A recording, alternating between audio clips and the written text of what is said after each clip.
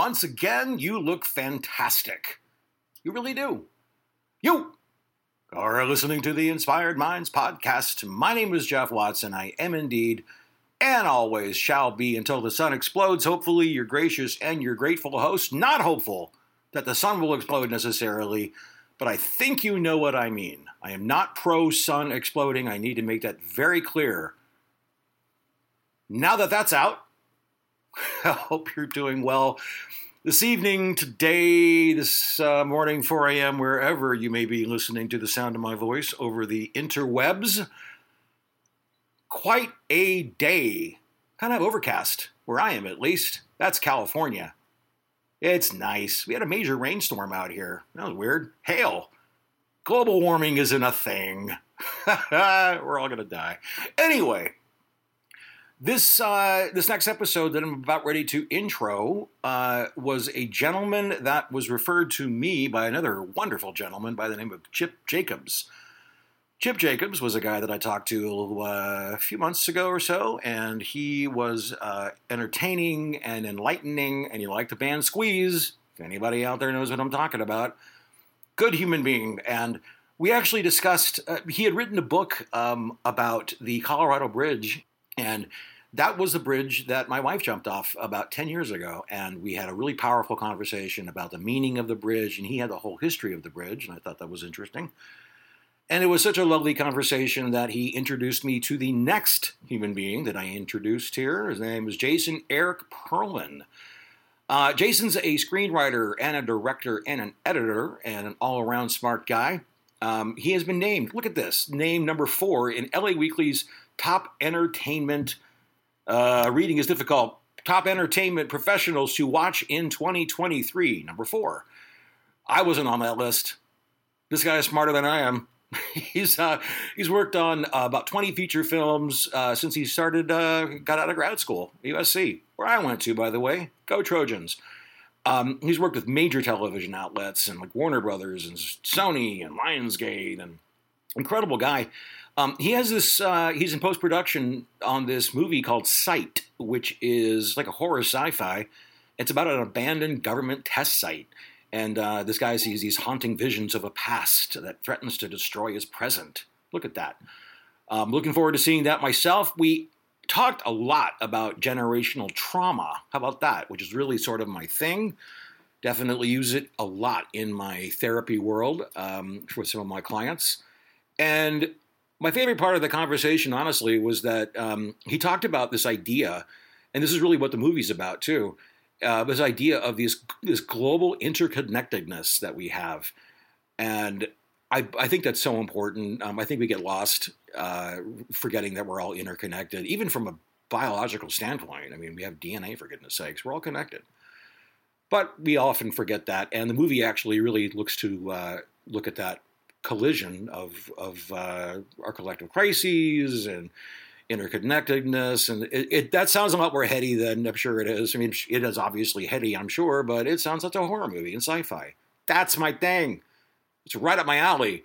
So I'm extremely excited, as always, to introduce this next guest. And as usual, I hope that you have much fun listening to this, as I did making it. This dude's great. And apparently number 4 in LA Weekly, so look at that. I hope you have a wonderful day. Take care, friends, and I'll talk to you next time. All right, ladies and gentlemen of the Inspired Minds podcast, you dazzled throng, please say hello to the wonderful and talented Mr. Jason Eric Perlman. Jason Eric Perlman, please say hello to the dazzled throng. Hello, everyone. Thanks for joining us. Good morning. It's 9 o'clock in the. Where are you? Are you east or west? I was forgetting. I'm in LA. LA. All right. Gorgeous 9 o'clock in the morning. So with that patter out of the way, here is the first question that I ask every single person that I interview from the get-go, and that is, Jason Eric Perlman, when you were young, what was the first thing that you can remember that truly inspired you? What lit you up? Was it a song? Was it a book? Was it a movie, a poem? Go. I believe it was a rock. A rock? Actually. Yeah. I was an introverted kid in my first year of kindergarten, and we were outside in a recess, running around in the kind of edge of a playing field, and I had this sense that a crystal of some sort was lurking around there for me to find, and I was kind of rooting around in the dirt, and I found an unassuming stone that I pulled out and turned over, and sure enough, it was completely encased in clear quartz crystals. And at a young age, I thought that was pretty magical, and maybe spoke of some sort of intuitive power I didn't quite know I was capable of until then, and I was pretty charged up about that, as I recall, as a 5-year-old. I could imagine. Suddenly, you're this archaeologist who's finding. Yeah, and after that, I was always like running around in woods behind my house trying to find more of them, but I never did. That was a one-off. But I did find it inspiring, and I know that it stuck with me this long in life as an episode. So I guess it did something at the time. It did, and obviously it did because you remembered it. So here's the follow-up. It is. So how did that experience get you to where you are now? Well, I would imagine that it continued to prompt me spending a fair amount of time alone, to a lot of wanderings outside and kind of be in my own imaginative world. A lot of the times, I did not grow up with brothers and sisters, so I had ample time to kind of get in my own head and space. And I think having an experience like that at a very young age, and certainly ones that followed in different contexts, allowed for a lot of independent time, a lot of creative self-exploration. And I think when all that sort of came through the life funnel, what appeared on the other side was this real ambition to make creativity a fundamental ambition of my life. I started out with a lot of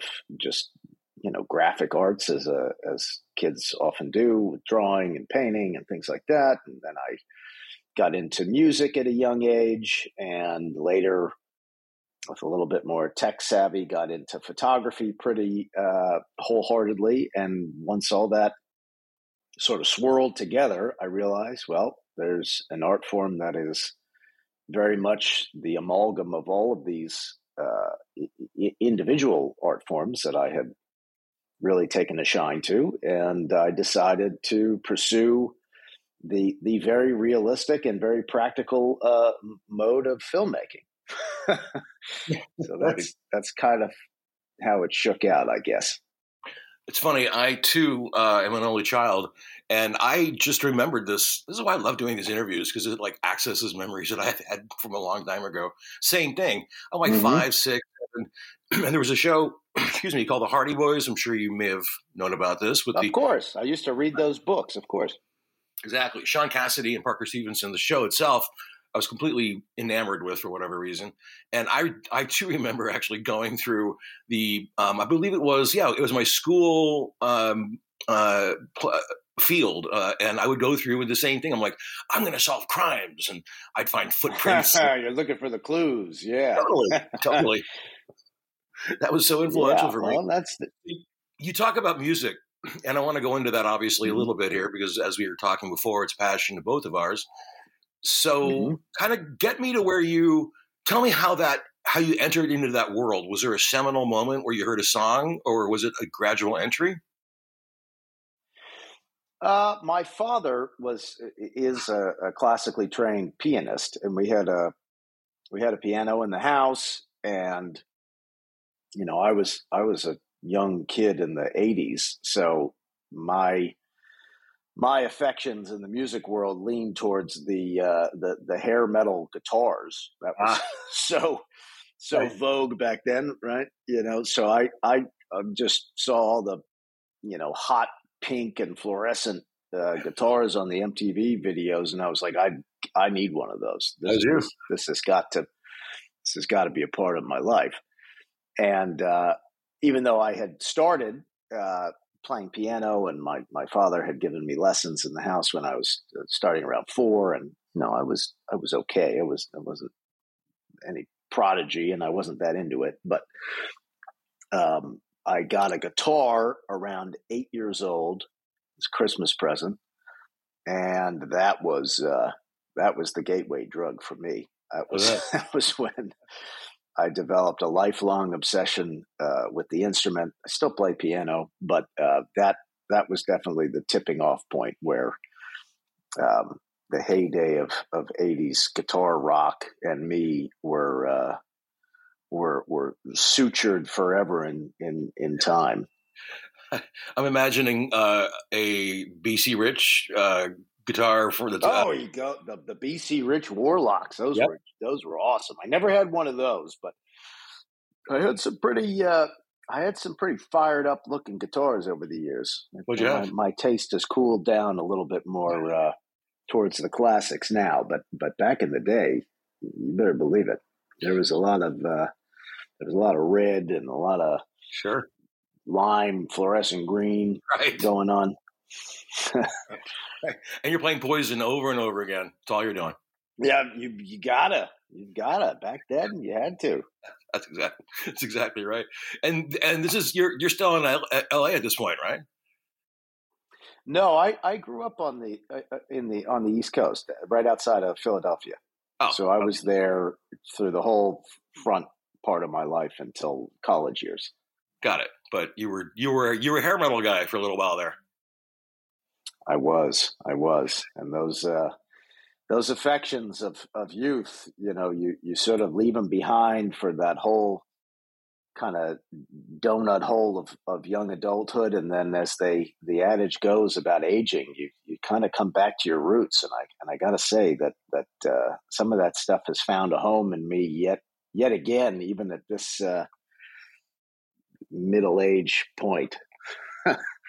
Look, come back to the well. I could make the entire show about hair metal. I might not do that, but I might, because I will simply ask.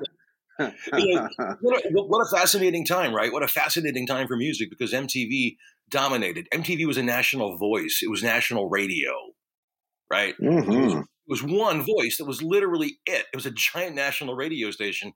So if you didn't get played on that station, you weren't anyone. But if you were, because there was just a limited amount of slots to fill, you were a massive star. It was feast or famine when it came to that stuff. Yeah, it's very true. And the top 20 countdowns and all that star making engine that the station was, the channel was back then. It was a juggernaut for that era. It really was, and not to get too off track here. Well, there's no such thing on this show, I guess. But what I find fascinating is that I'm really interested, and I think I talked to your friend Chip Jacobs as well about this on a previous show, is that idea of a national voice, right? That kind of back then, there was limited choices. In fact, even before that, you only had 3 TV stations. It was CBS, ABC. Yeah, that's true. All you had. So you had water cooler moments, and you had a national conversation. And then now with the splintering of all kinds of information, you kind of lose that, maybe for better or for worse, because there's less homogeneity and more, kind of a wide spectrum of voice. But it's just fascinating to me, that idea of having one complete voice when it comes to music, at least. So, but nevertheless, yeah. Well, go ahead. No. Finish your thought. I was just going to say that it's I don't know, that whole concept is fascinating to me. So take me, because again, I could talk about fucking hair metal all day long, and I probably don't want to.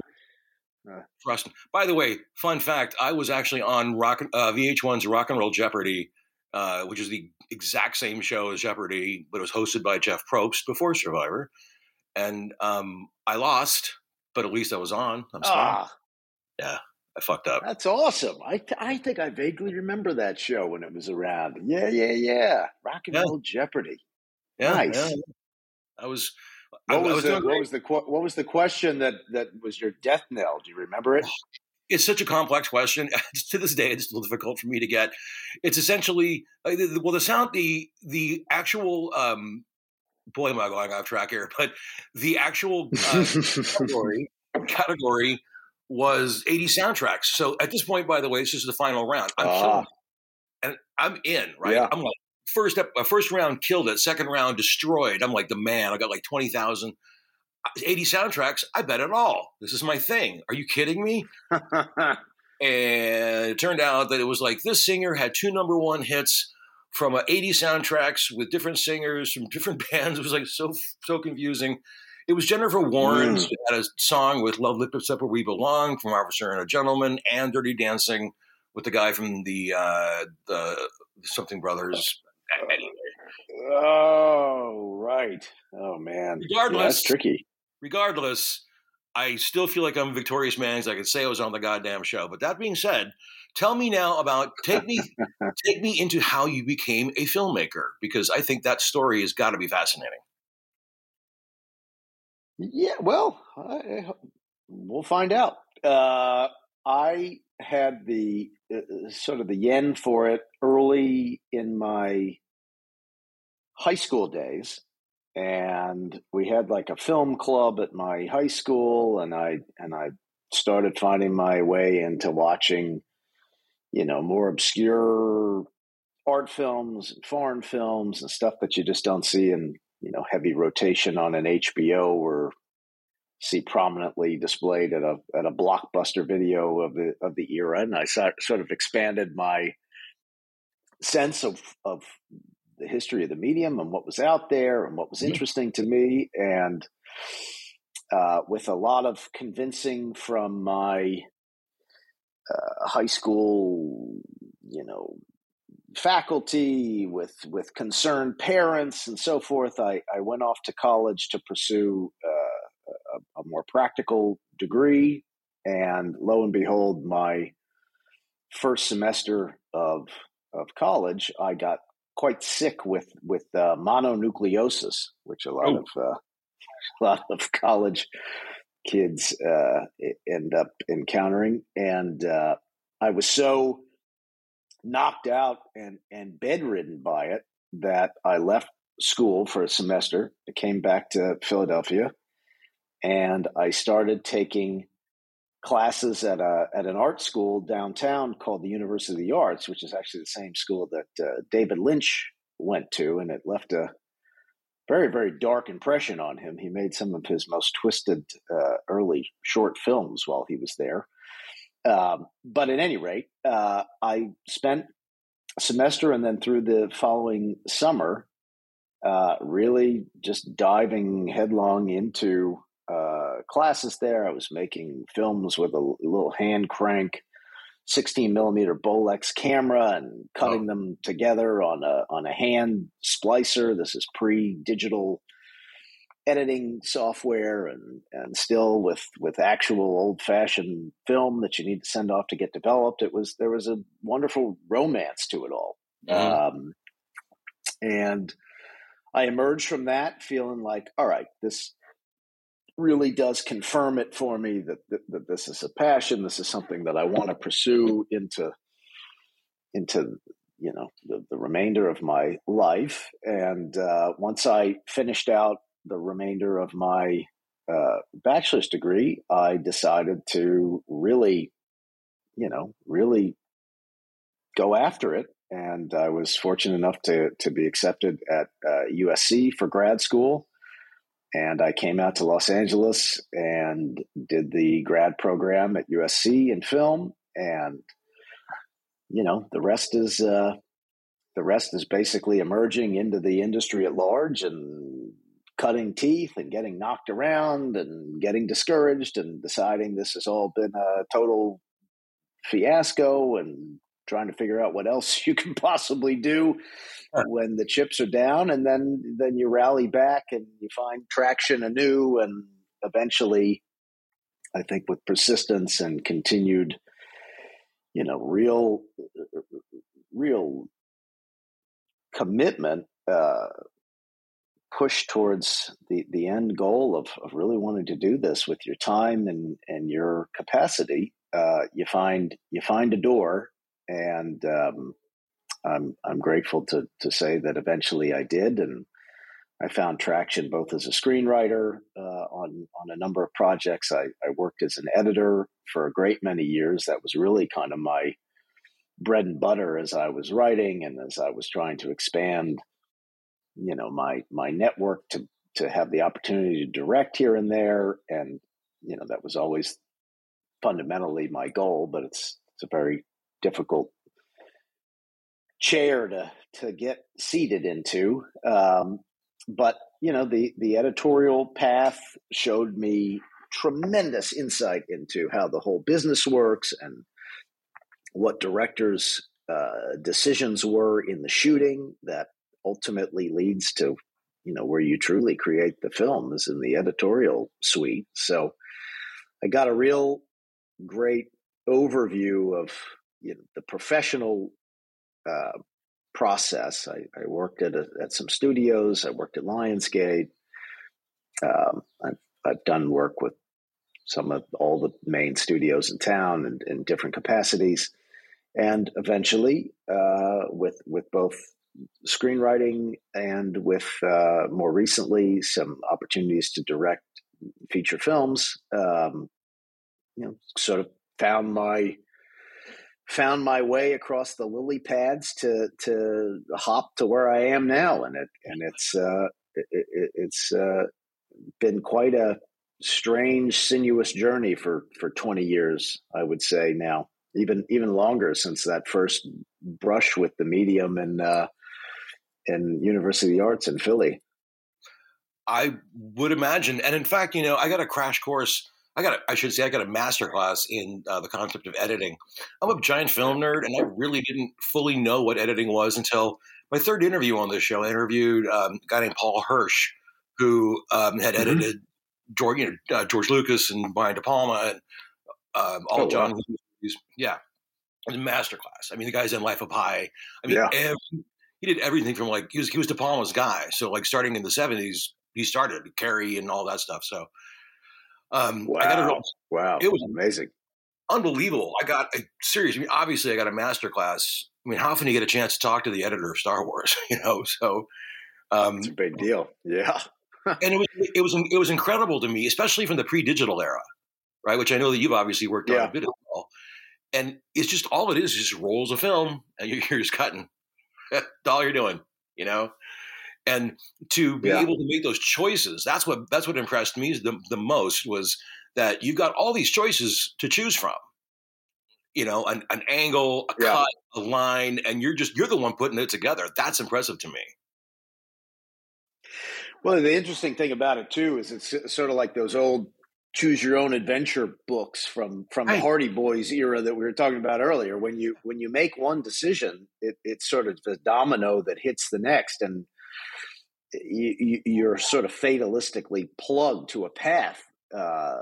Even when cutting a given scene, there's certain, I don't want to say there's rules, but there's certain conventions that, once you move into closer shots or you move into close-ups, you're not going to bounce back out to a big wide master shot. So you have to kind of know where all the takes lead the scene, the material you want to use that you think is the best performatively from the actors, or there's no screw ups in the camera work or whatever the case may be. It's not a sound hit that you need to get around.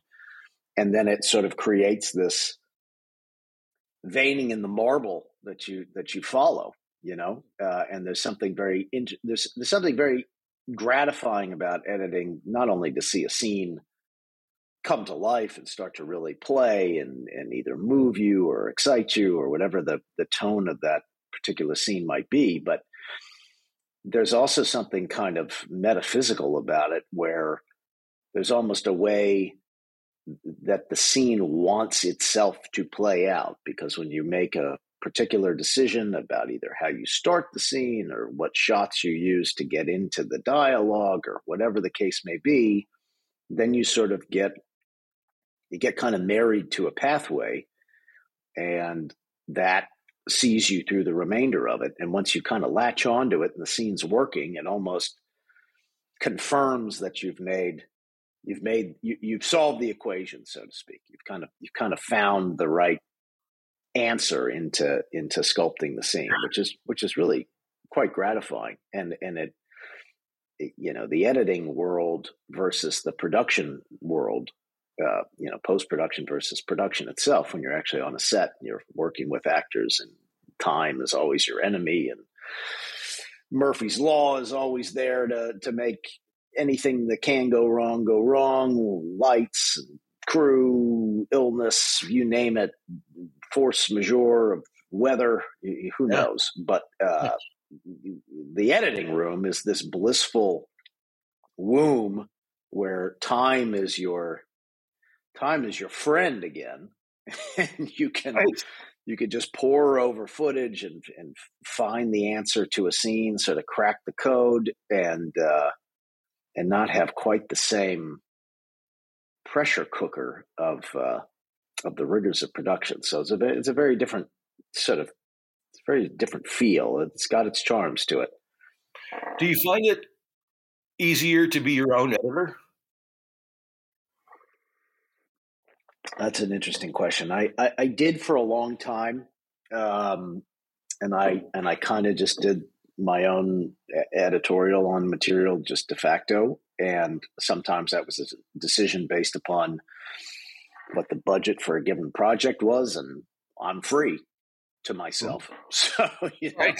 so that has its own justifier. True. But the further I've sort of gotten in my process and career, I've found that it's really instrumental to have the interplay of another creative opinion in that realm. Once you get into editorial, you're bouncing ideas off of a really savvy editor is very, very, very valuable. And if you've directed the material, like for instance, I'm in post-production and working with an editor on a movie I directed this summer, and sometimes I'll have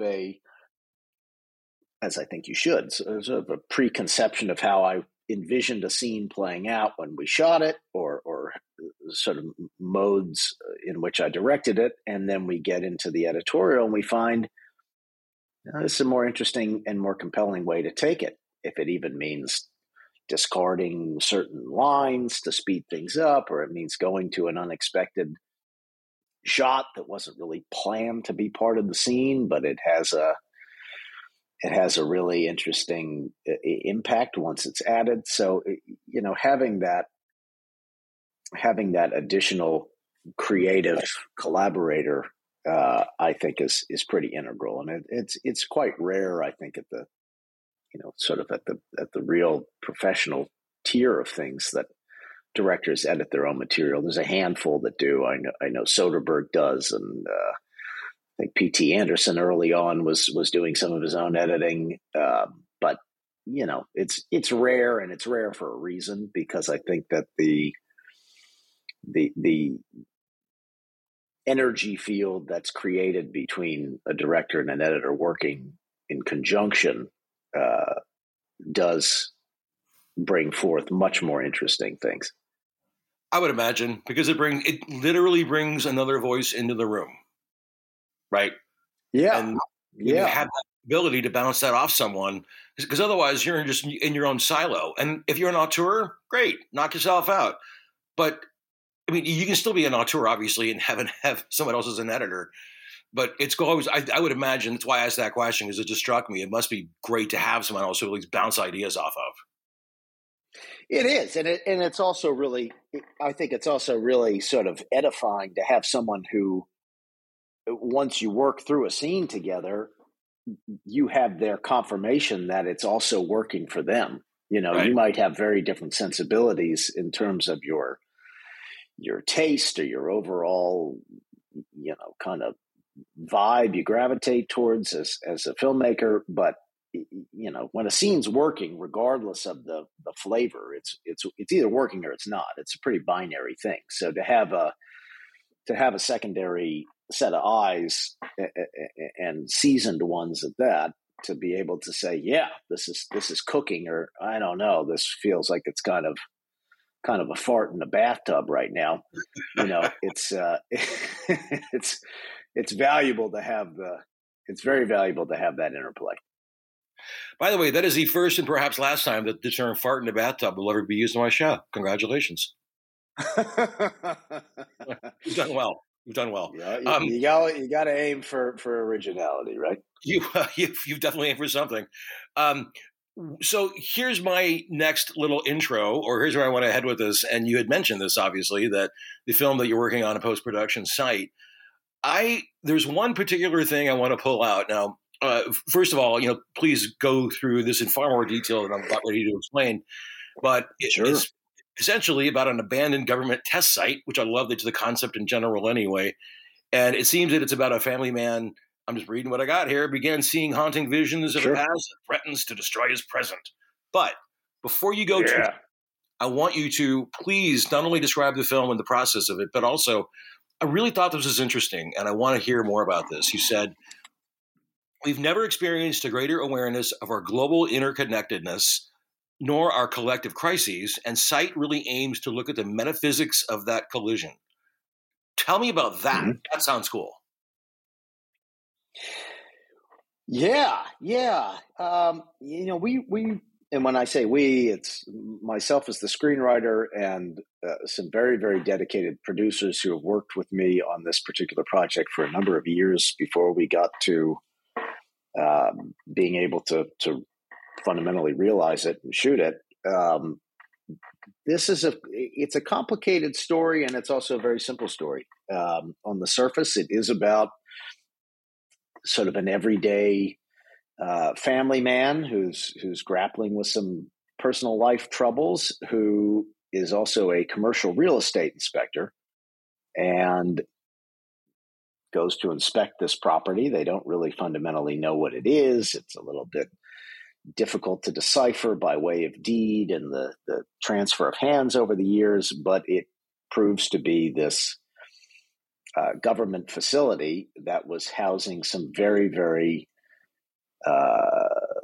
interesting quantum physics, particle physics experiments in the 70s.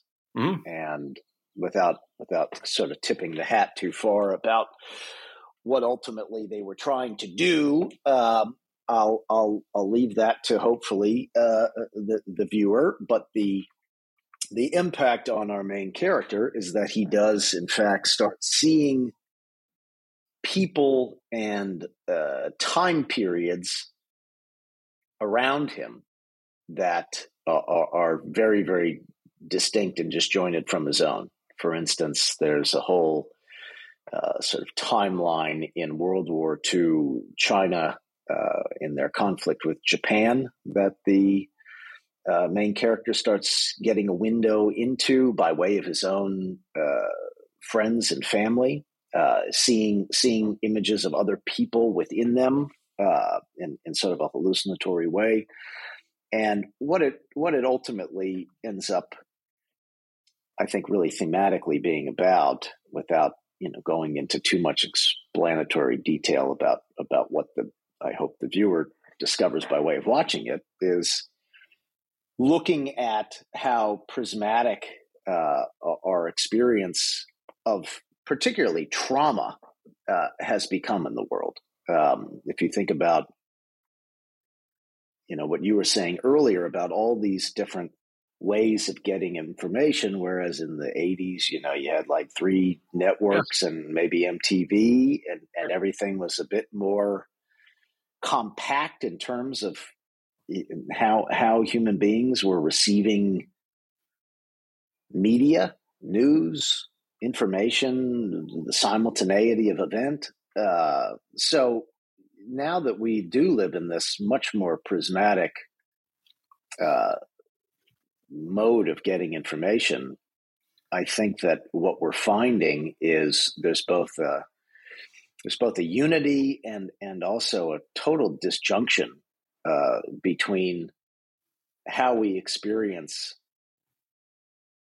basically traumatic events. So, for instance, like Ukraine, we see this war unfolding in real time. Just a plane flight away from wherever you are, sort of in the heart of the world, and yet, our empathy and our concern can certainly be aroused by seeing images of it, being apprised of information about how horrific the battles have been and how unjust. But yet, the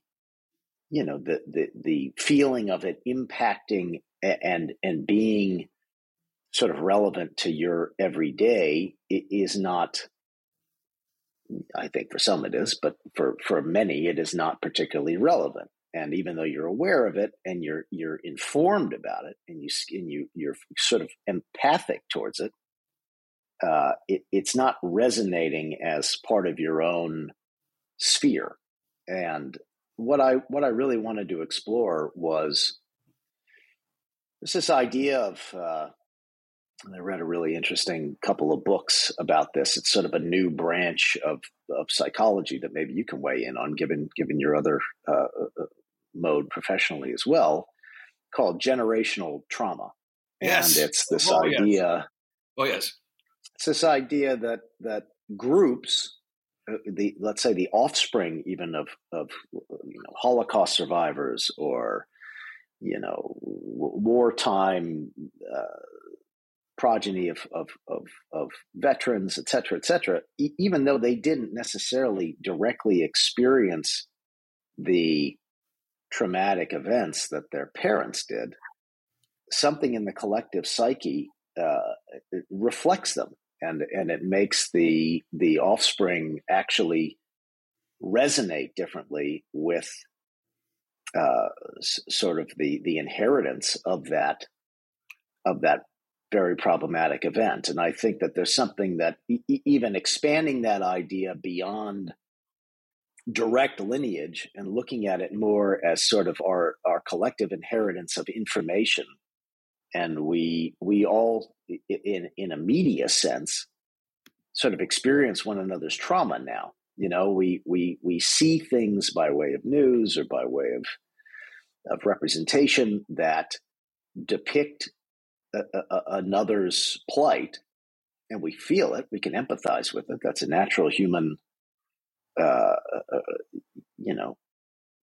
resonance.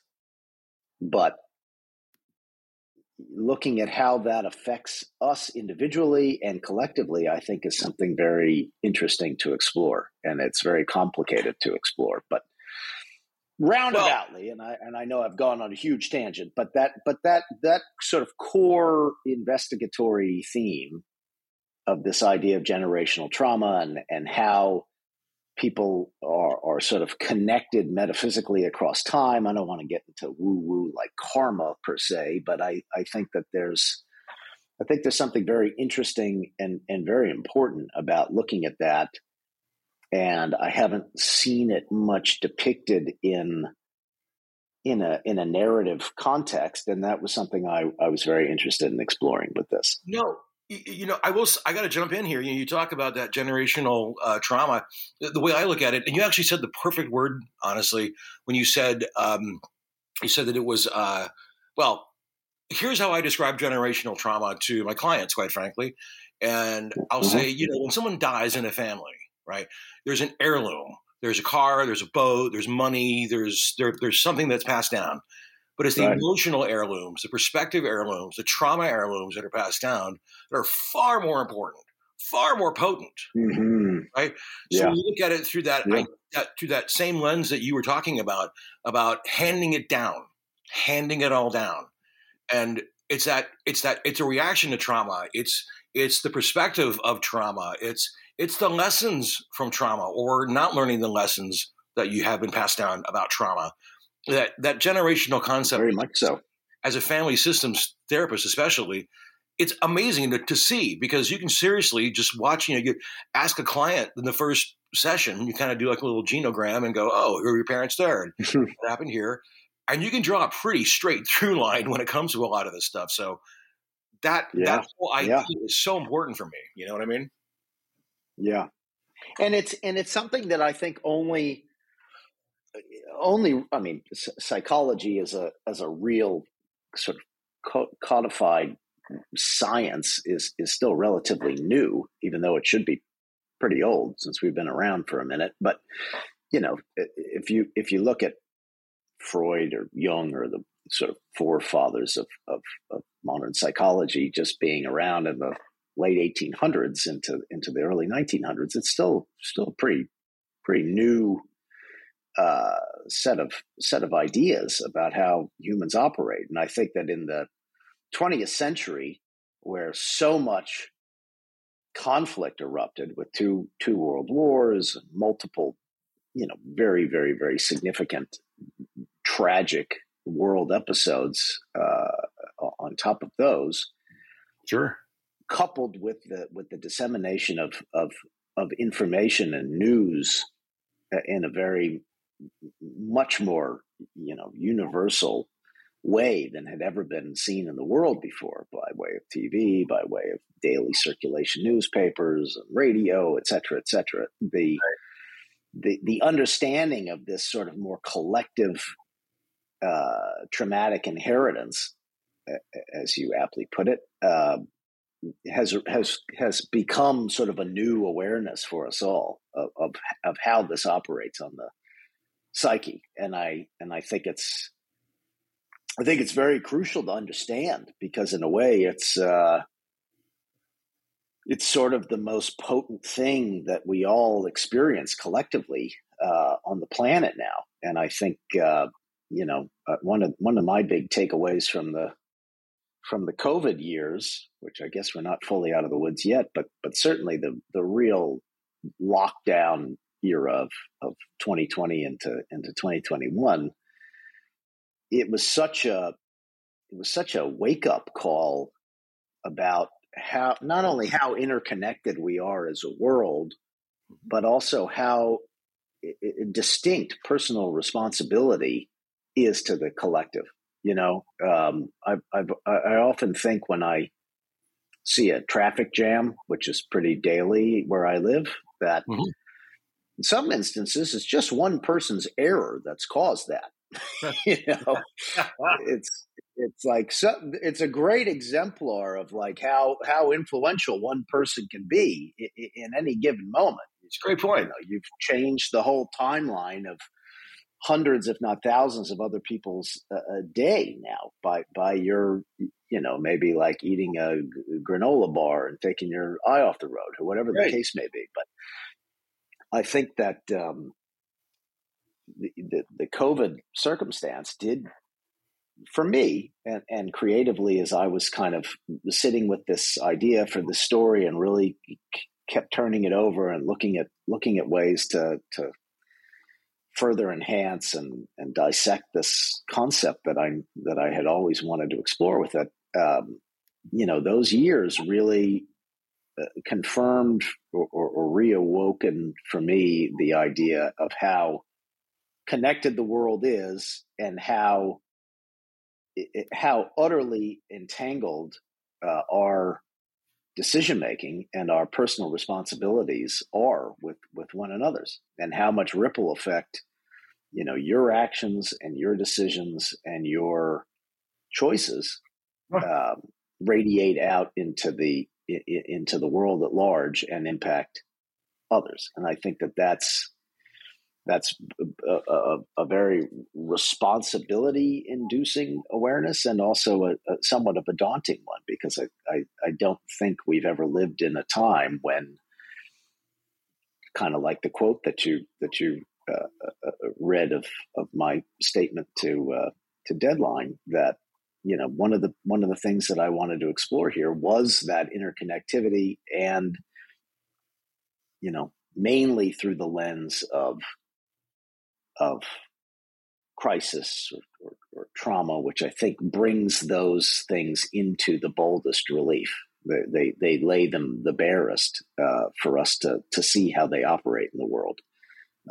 Unfortunately, it doesn't seem to be symmetrical, where really positive things to the same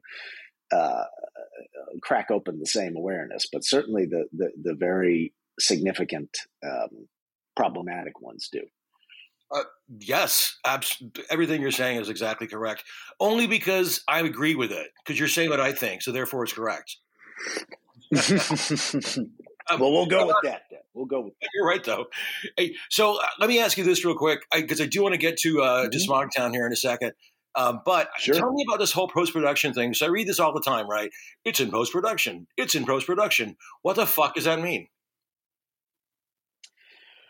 Wow, it's really the more generous portion of the pie when it comes to movies creation. So after the movie's shot, after you're on set with the camera rolling, getting the performances from the actors, you've got a bazillion takes, you've got tons and tons of footage to go through, and you use the guidepost of the screenplay to get into the editing room and start cutting it together. And that's the initial process in post-production, but there's so much more. So once you're pretty far along on cobbling the movie together in the edit, then you start to have all the other ancillary processes begin, like the visual effects. If you need to do something, we have a fair amount in our film where we have to do these sort of transitions of people's faces from one face to another, or we have to do a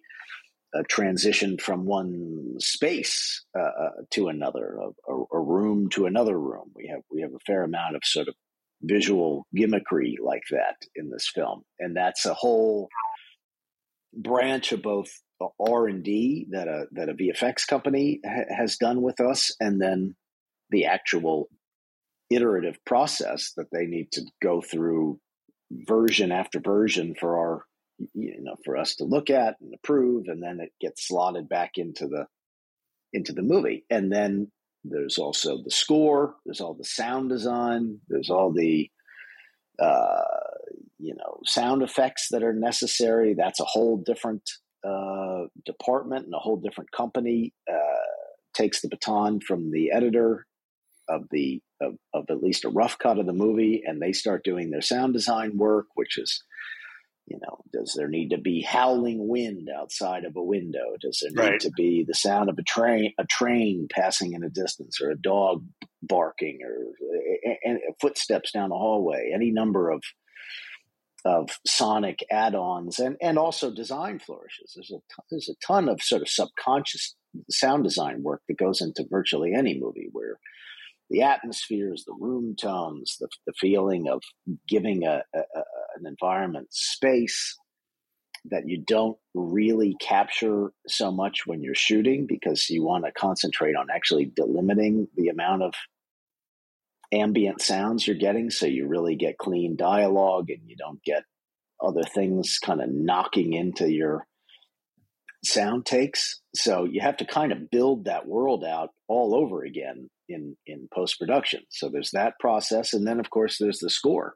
So a composer, once they've been selected, and we have a wonderful, really, really exciting EDM artist who's quite well known, Nice. and really, really a phenomenal creative symbiont with this, doing the score. And there's discussions in that realm, and looking at brackets of where scenes need music and what that music should be like tonally, and what's the vibe, what's the build. It's just and then ultimately there's all the color, what's called color grading, where you go through really kind of shot by shot, scene by scene, and give the whole film a unified look. Now, some of that is obviously achieved and or certainly aimed at when shooting in general. It's not like you're, let's make this scene look this way and this scene look that way. There's a uniformity that you strive for once you're shooting in production. But things change. It's a cloudy day versus a sunny day, even from take to take. Sometimes you get a great performance that you want to use, and it's under it's under a shaded, cloudy sky, and 2 seconds earlier you were on a character in direct sunlight. You know, if it's Right. an exterior scene, so that you have to try to harmonize those elements, which, you know, God bless ones and zeros you can do these days. It was a lot harder back in the film light days, where you literally were hitting film with different colored lights to expose it differently. When Yeah. you were trying to streamline this stuff, totally different, archaic animal, but you have a lot of tools in your box now. But nevertheless, yeah, that's kind of roundaboutly what post production is all about. There's a lot that goes into it. It's not just the editorial. It's all these other facets, and that's to say nothing even of marketing and now in the social media era. You know, putting teasers out and little enticing bites of material that have to be sort of mined out of the edit as it's progressing. There's so much that goes into post production that I think is not as common knowledge as what's happening, you know, on a day-to-day film set. It's a big, deep well of process. I can clearly tell now. Thank you for the education. So, lastly, I did want to go a little bit into the lovely Smogtown, ladies and gentlemen. Smogtown was a book written by a dear friend of mine, a former interviewee on said show, and Chip Jacobs. What a hell of a fucking guy, who actually introduced me to this gentleman, Jason Eric Perlman. And to tell me what you're working on. I kind of know a little bit about the thing, but explain. Yeah, this is really a fantastic project, and Chip, as you just brought in with your intro, is also a very, very close friend of mine, and began as a creative collaborator. He wrote a book, very, very, very trenchantly researched and wonderfully executed book, about the Los Angeles smog crisis. And, you know, everybody kind of within LA and even from afar understand that LA's wrestled with its air quality over the years, but I don't think they quite understand. And this is sort of the nature of what we're bringing to awareness with this project. This is a television show, mind you. It started as a nonfiction book, an expose that Chip wrote number of years ago that won a number of awards and was on environmental, you know, top 10 lists all over the place for many years. And in the 40s, 50s, and 60s, Los Angeles had become nearly unlivable. The degree of respiratory illness and death, people literally confined in iron lungs in hospitals, the spike in emphysema and lung cancer was off the charts. And it was really the first broad scale environmental crisis that the world, I mean, you could say, you know, the eruption of a volcano is an environmental crisis of sorts, but this is one of human direct mechanized origin, as opposed to a tsunami or a volcano. This is something that we created that looped back around to do us great harm. And it got so bad and so political that the grassroots individuals who just got fed up with not being able to literally step outside and see their mailbox, or let alone breathe to get there, started really banging the drum for change. And it started on the local level, and there was obstruction there. It tried to get all the way up to the governor, multiple governors across those years of the state, and there was no real actions taken. There was a lot of debate about what was really causing it. Was it cars? And of course, Michigan and the whole Detroit auto lobby put up the greatest smokescreen, for pun intended, to try to make status quo not change. California was their biggest car market, still is, and the idea that their machines were killing people by the virtue of what was coming out of their tailpipes was not something they were willing to admit or to make any kind of substantive changes to correct. So this battle went all the way from the grassroots activism and small bureaucratic air control agencies of Los Angeles all the way to Washington, D.C., where the car lobby was battled head on. It found allies in some really big political heavy hitters like RFK. Robert Kennedy was a huge ally of this movement before he was ironically killed right here in LA, as we all know. Yeah. And all the way to people like Ralph Nader, who was a big consumer lawyer advocate for the grassroots that wanted to take down the car companies. And it just boiled over into such a giant powder keg of very, very fascinating political and interpersonal drama that made it all the way through presidential ranks. There's a whole thing with Nixon when he got into office after sort of being a shoo-in to the presidency after RFK was assassinated, who was going to be this great champion for the Los Angeles air battles if he were to gain the presidency, and he vouched as much, and it's very tragic that he never got there. But Nixon, who had a lot of pals in the auto industry, wiped away all of the legal battles and claims, antitrust charges against the auto industry with what's called a consent decree, and basically gave them a pardon, so to speak, as a group of manufacturing conglomerates to keep doing business as usual. And this all culminated ultimately because of these very brave and indefatigable grassroots activists out of Los Angeles in the National Clean Air Act that was in the very early 1970s. This is basically the precursor of getting the Clean Air Act passed.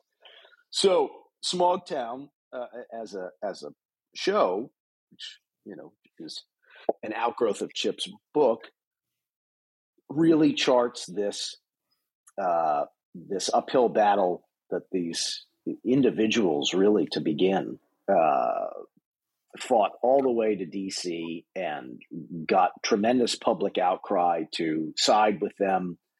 It's a great episode where about 500,000 Angelino letters were dumped on the Capitol building steps in D.C. that were all rallying and railing for air control standards at a federal level.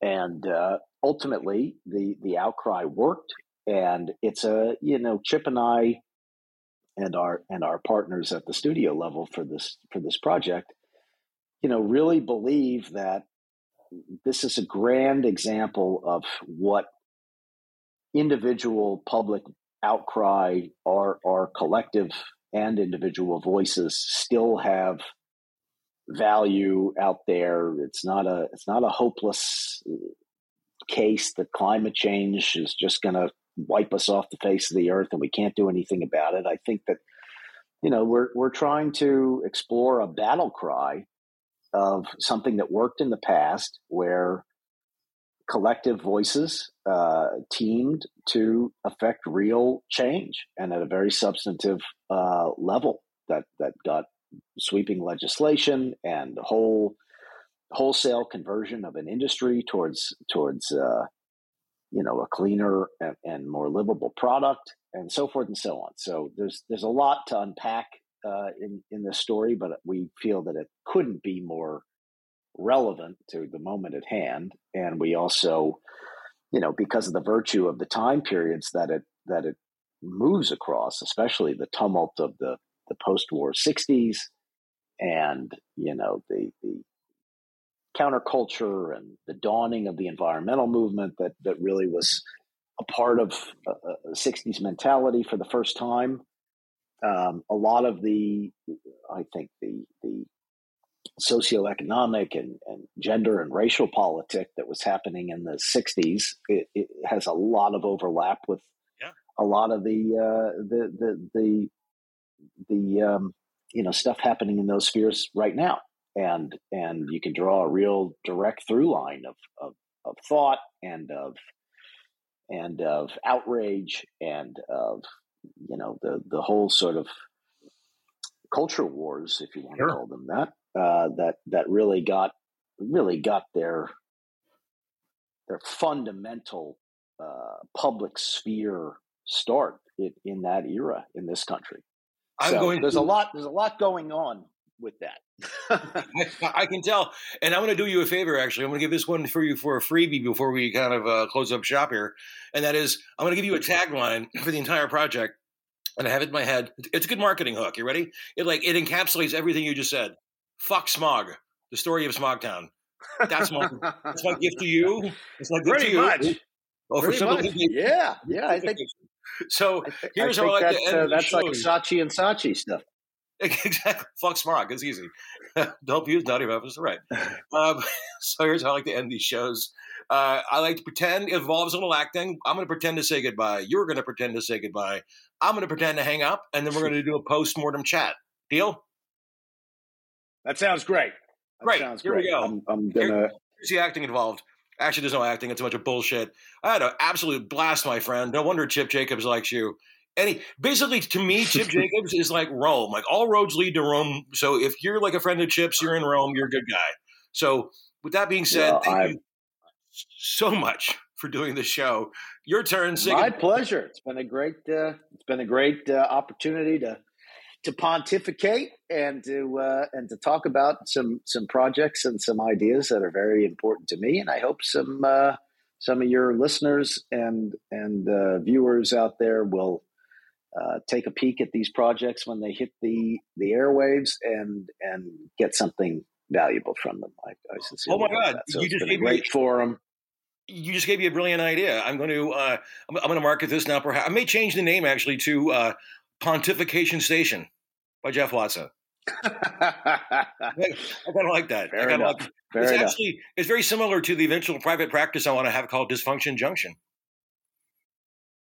All right, anyway. Too. That's pretty good. All right. Well, listen. A pleasure, man. Thank you. My pleasure. Let me hang up here, and then we'll do a post chat. Hang tight. And 1, 2, 3, click. Sounds good.